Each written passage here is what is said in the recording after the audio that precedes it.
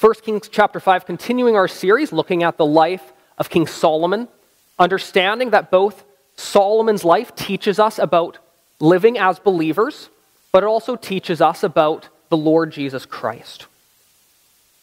We'll be reading the whole chapter of 1 Kings 5. Our theme for this morning is building God's house. Let's read together. This is God's holy word. Now Hiram, king of Tyre, sent his servants to Solomon when he heard that they had anointed him king in place of his father. For Hiram always loved David. And Solomon sent word to Hiram, "You know that David my father could not build a house for the name of the Lord his God, because of the warfare with which his enemies surrounded him, until the Lord put them under the soles of his feet. But now the Lord my God has given me rest on every side.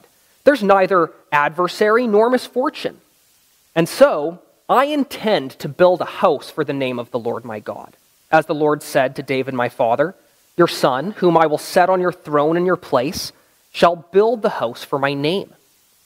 Now therefore command that cedars of Lebanon be cut for me, and my servants will join your servants, and I will pay you for your servants such wages as you set. For you know that there's no one among us who knows how to cut timber like the Sidonians." As soon as Hiram heard the words of Solomon, he rejoiced greatly and said, "Blessed be the Lord this day, who has given to David a wise son to be over this great people." And Hiram sent to Solomon, saying, "I've heard the message that you've sent me. I am ready to do all you desire in the matter of cedar and cypress timber.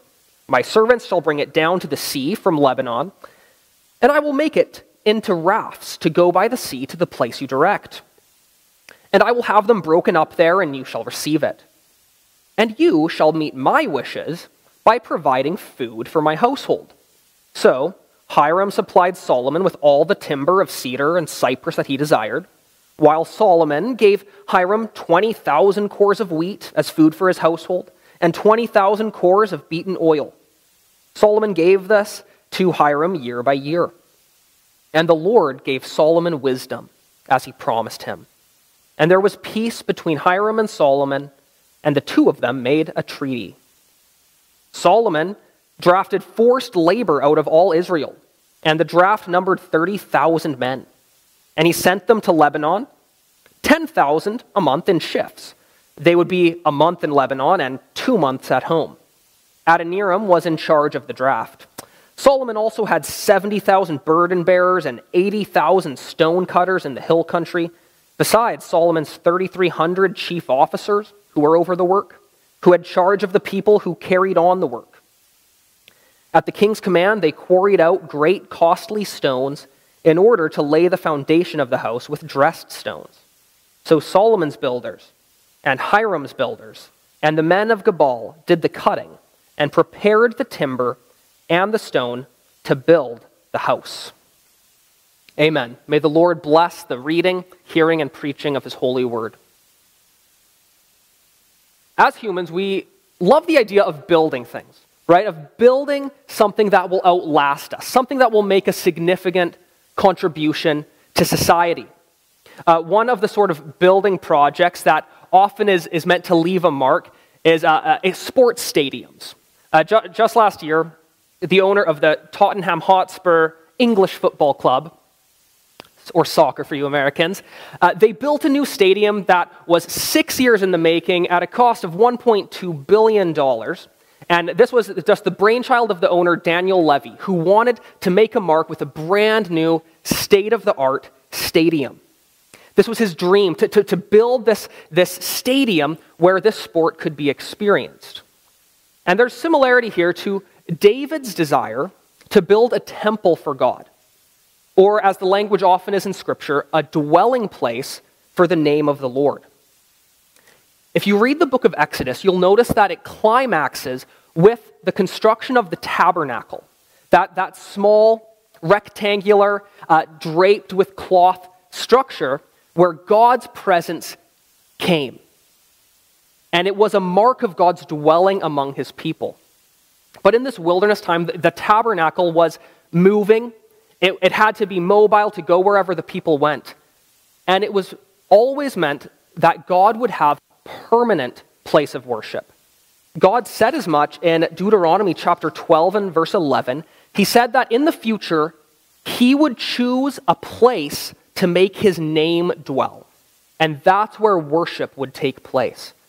And so it was right that David had it in his heart to build a temple, a dwelling place for the name of the Lord, a permanent place of worship. And this language is really significant. It says in Scripture, a dwelling place for the name of God. Now, what does it mean for a name to dwell somewhere? Well, this is where I think that image of the sports stadium is really helpful. You see, the name of the Spurs dwells in that stadium. Not that each of the players forever lives there, but that stadium represents the most significant activity of that football club, that the sport that they play. And their name is marked all over that building. In the same way, the temple is a dwelling for the name of the Lord in that the most significant acts of worship take place at the temple. When people think of God, when they thought of Jehovah, they would think of the temple, the dwelling place of God, the place of his particular presence. And so the name of the Lord dwelt particularly in the temple. And David wanted to build a glorious dwelling place for the name of God because his name is high and exalted, and it deserves a fit, glorious place for it to be received. But as we were told right at the beginning of our passage, that God wouldn't let David build the temple because David was a man of war. The task would fall to Solomon, his son. And even David's final charge to Solomon in 1 Chronicles 22:19, he simply says, "Arise and build the sanctuary of the Lord God." And so what we read in our passage is the beginning of this construction project, the beginning of Solomon to prepare to build this dwelling place for the name of the Lord God. And we look at this and we think, wow, what an amazing opportunity Solomon had to create something in which the Spirit and presence of God dwelt. What an amazing opportunity he had. But we need to remember today that this is not limited to the work of Solomon. Every believer is called to be a part of building the temple of the Lord in our lives, in our families, and in our church communities. Every believing heart is the temple of the Holy Spirit. And we want to be building lives of holiness that befit the Spirit's indwelling. We know that God has relationship with believing households, and we want to create families that are marked by the presence and blessing of the Lord. We want to see church communities where the sense of God's presence is known and the results, the fruit of the Spirit, permeate all we do. We still have a building project that we're each a part of, to build dwellings for the name of the Lord God. But this work, building lives, building families, building churches, it is no easy task. It's difficult, it's demanding, we feel the difficulty. Solomon sensed the monumental nature of his task. And what I want us to see from this passage this morning is 3 principles that Solomon applied in his building of the temple, and to see that we can glean similarly from these principles as we go about our work, building lives for the Lord God. And the 3 things that it takes in the work of building God's house are holy intentions, strategic partnerships, and community efforts. So that's what we're looking at this morning. Holy intentions, strategic partnerships, and community efforts. Take a look in your Bibles at verses 4 and 5.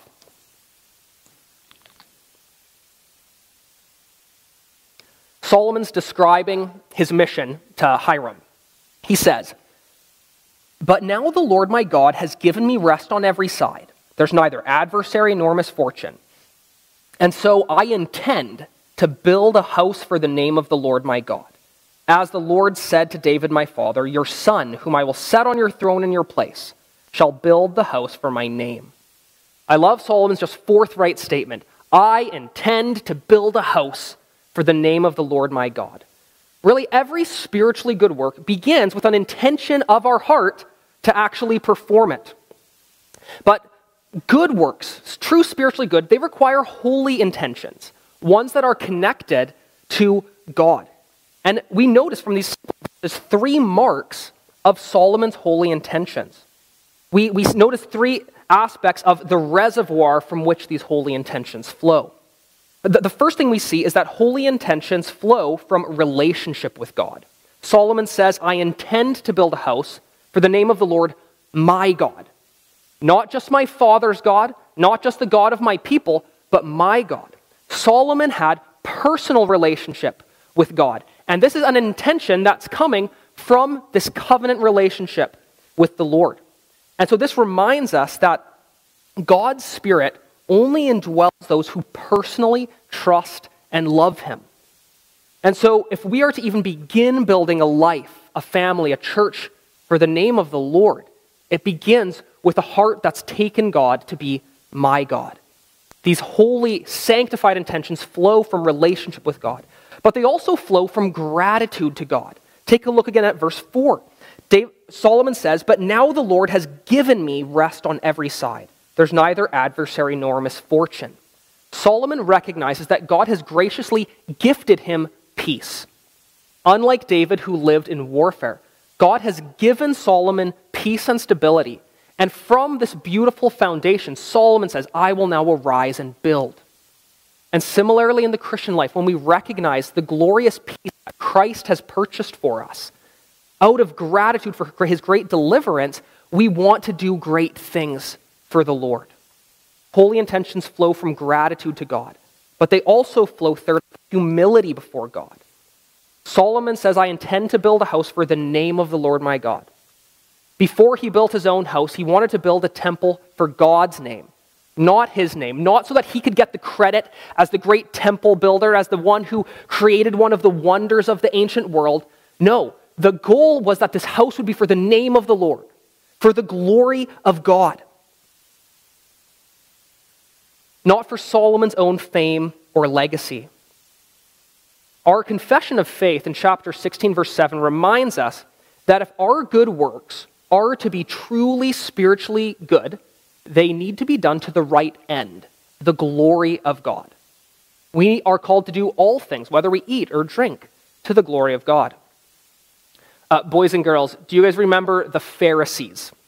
Those Pharisees that Jesus encounters constantly in his ministry.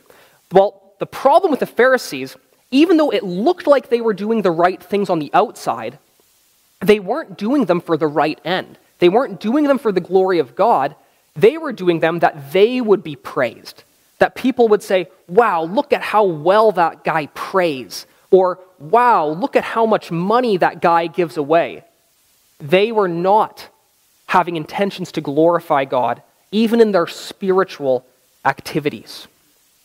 We want to be people who, in these lives we're building, we're doing it because we have relationship with God. We're grateful for what Christ has done for us. And we humbly want God to receive all the glory in our lives. These are the sorts of outflows of our hearts that we want to see in our lives. And as we approach the new year, this is often a time for many of us when we are reflecting on our lives, dreaming, aiming, thinking for what's next. What's next in my life? What's next in my family? What sorts of things do I want? And the question I just want us to be challenged with this morning on this regard is, what difference is the gospel making to the aims you have for your future? That is, how do your intentions for this next year differ from the intentions of your unbelieving neighbors?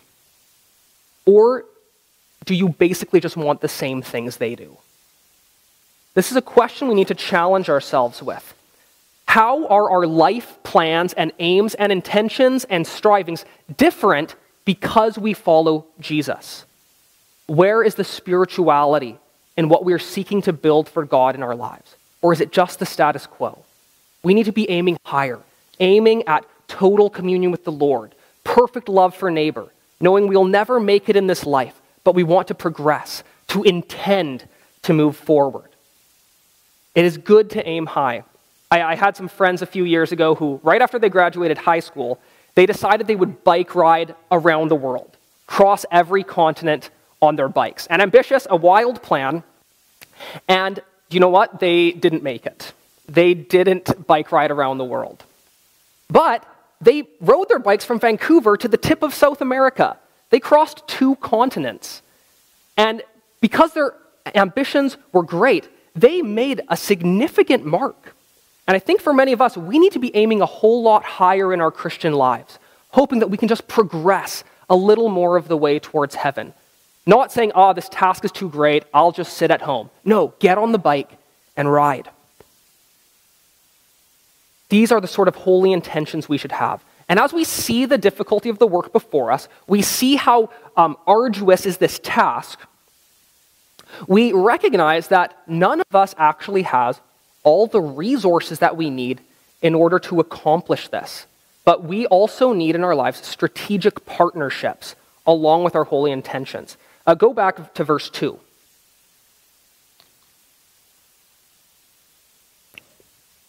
We read, Solomon sent word to Hiram.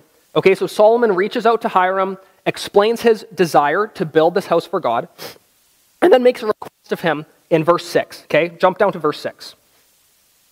Now therefore, this is Solomon to Hiram, command that cedars of Lebanon be cut for me. My servants will join your servants, and I will pay for your servants' wages as you set. For you know that there's no one among us who knows how to cut timber like the Sidonians. So what Solomon's saying here is that I don't have the sort of lumber that is fitting for the temple of God. I don't even have the workers who are skilled enough to even cut this sort of timber. And so Solomon offers Hiram an international trade agreement. And Hiram likes the idea, and he responds in summary saying, yes, we'll do it. We'll cut the timbers. We'll send it down to you on rafts. But here's what I want in return. He says, you shall meet my wishes by providing food for my household. So this is a good agreement. Tyre has the cedars that Solomon wants, and Israel has the sort of food and crops that would help Tyre. So they make a deal, a trade agreement, to exchange these goods for their mutual profit. And this is considered to be an act of wisdom. This is what we're told in verse 12 in summary.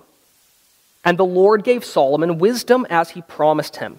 And there was peace between Hiram and Solomon, and the two of them made a treaty. These actions were the result of wisdom. So we see how this free trade between nations at peace for mutual profit was considered wise.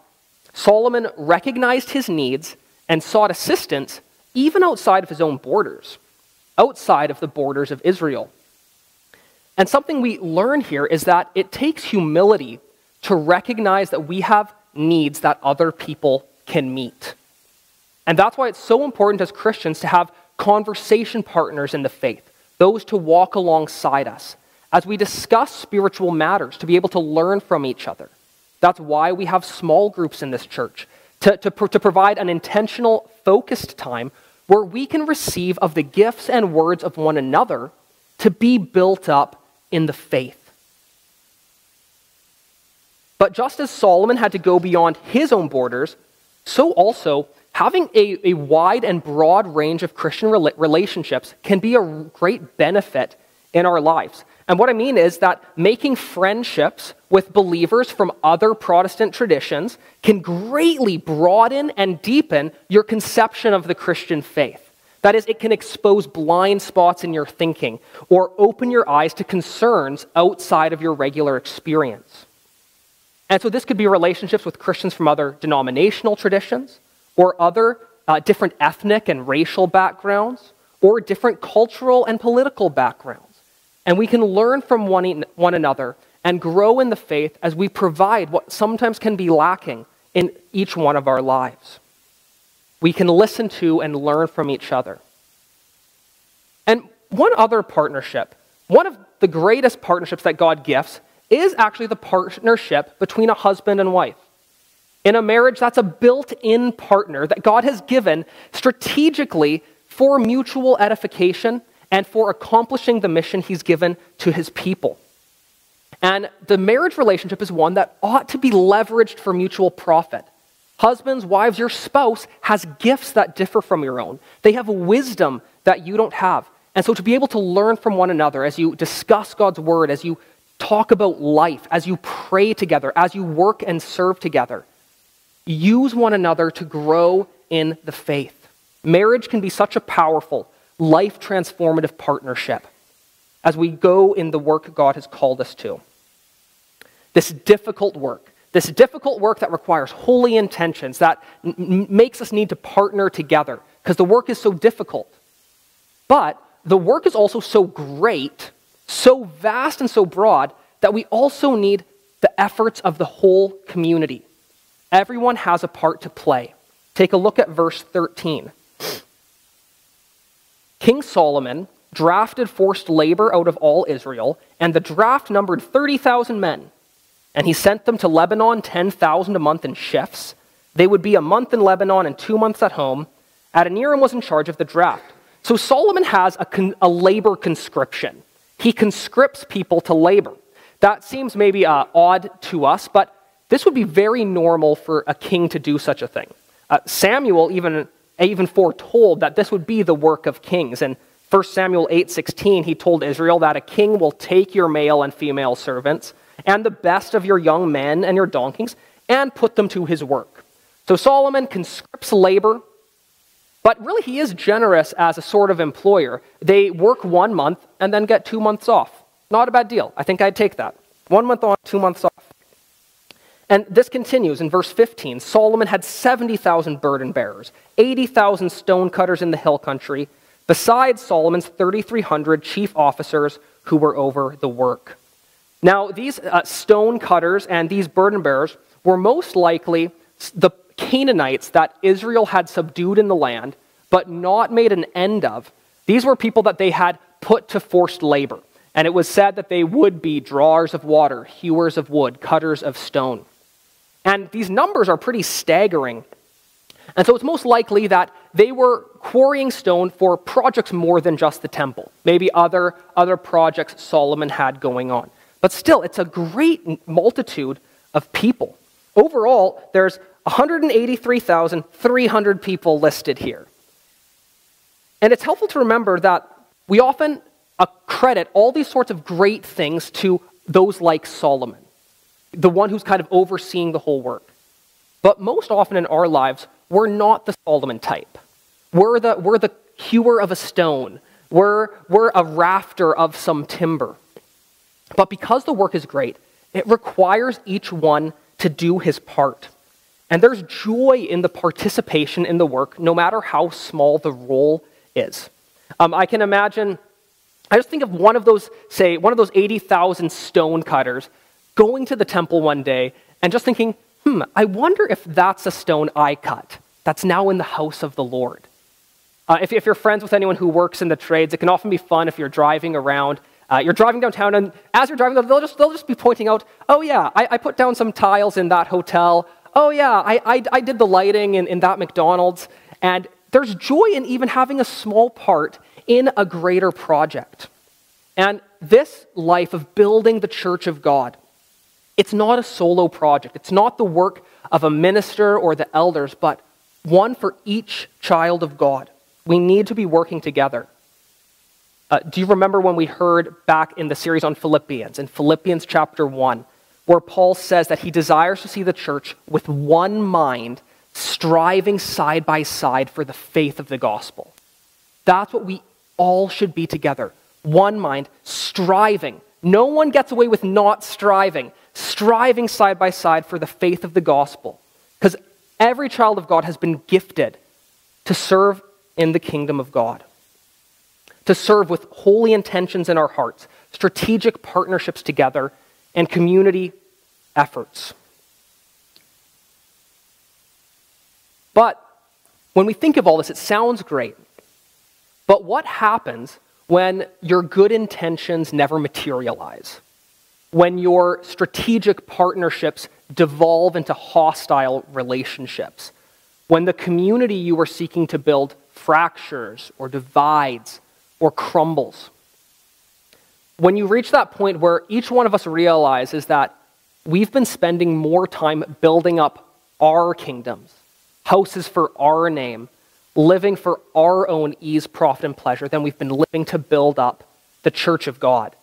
And so we recognize that if it was up to us to create such a life, to create such a church that was so fit and beautiful that God would dwell in it, we would never have relationship with God. And that's why, once again, we see that we need the greater temple builder than Solomon. We need the Lord Jesus Christ, who had intention in his heart. He intended to come and to purchase a people for God. He stated his mission in Matthew 16:18. He said, "I will build my church, and the gates of hell will not prevail against it." Jesus had intentions to build the church, but he didn't do it by exalting himself and taking power and subduing peoples. Jesus builds the church, first of all, by becoming low and laying down his life to be an atoning, covering sacrifice for his people, to become the foundation on which all the other work of building takes place. He makes reconciliation between us and God such that we're told in Ephesians 2:20 that Jesus Christ has become the cornerstone, in whom the whole structure, being joined together, grows into a holy temple in the Lord. In him you also are being built together into a dwelling place for God by the Spirit. That's what the church of God is, a dwelling place for God by the Spirit. You see that temple language. Through Christ, the church has become a beautiful, exquisite dwelling place for God. Because of the forgiving work of Christ, every believing heart is a glorious, purified habitation of the Holy Spirit. And so even though in our best works, in our best attempts to build for God, we see the imperfections, we see the failings, we know that there is still beauty in the Lord Jesus Christ. Again, I was reminded of the section of our confession where we're told that our works are imperfect. Even our best ones are laced with sin, but that as God looks upon believers in his Son, God is pleased to accept and reward good works that are sincere, although they're accompanied with many weaknesses and imperfections. God accepts our good works coming from sincere faith, aiming at his glory. Our participation in God's temple building program, that's what we're called to, participating in God's temple building program in our lives, our families, and our churches, is kind of like a young boy going to work with his dad outside. You can just imagine a father, he's outside and filling a wheelbarrow with sand, load after load, and his 3-year-old son comes out and he wants to help. He's got his little plastic shovel and he puts it in the sand. As he's carrying it to the wheelbarrow, most of the sand is falling out. A little bit gets in. Does the father reprimand the son for his efforts? No, he's delighted that his boy wants to work with him in the task. And that's in many ways what the Christian life is like. We've got our shovels, our little piece of work we want to do to help build a beautiful dwelling for the Lord in our world.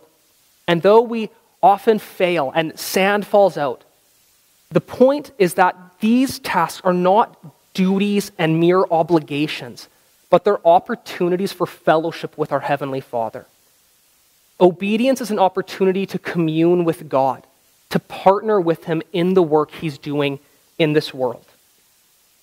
That's the sort of building project we get to be involved with, one with a loving Heavenly Father. As we take up and build with holy intentions, partnered together, making strivings as a community of faith. That's what we want to be aiming at this year. Let's pray. Heavenly Father, we praise you that you invite us into a task that's greater than ourselves. You invite us into the glorious vision of your kingdom, something that will outlast this temporal world. Lord, we ask that you would set our hearts and minds on the things of eternity, that we would be people with eyes lifted to the heavens, hearts inclined towards the things of God, that you would purify the intentions of our heart. Show us where we're aiming for things that are too low for a child of God, where we're aiming at the mere objects of the world instead of aiming at the high calling of God in Christ Jesus. Help us to be people who open ourselves up to the benefits of others, who speak your word to one another, and people that seek to do our part in building lives, families, and communities of worship. places where your name dwells, and represent God before this world. We ask for the help of your Holy Spirit within us, that he would purify all our intentions, that all our efforts for good would be accepted for Jesus' sake. Lord, we bring these humble requests to you in his name. Amen.